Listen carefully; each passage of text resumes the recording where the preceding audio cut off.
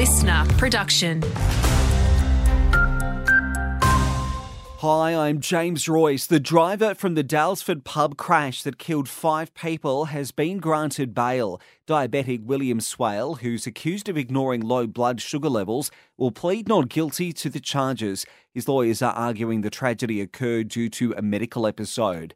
The latest mid-year budget review makes grim reading. Victoria's debt has soared to $178 billion.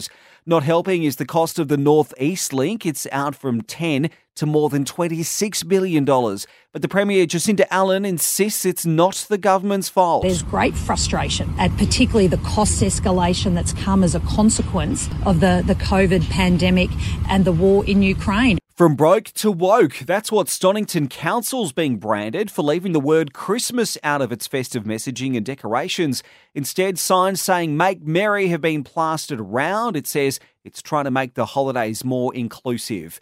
Mystery surrounds the discovery of a body in the water at Nagambie this morning. The grim find was made around 8:30.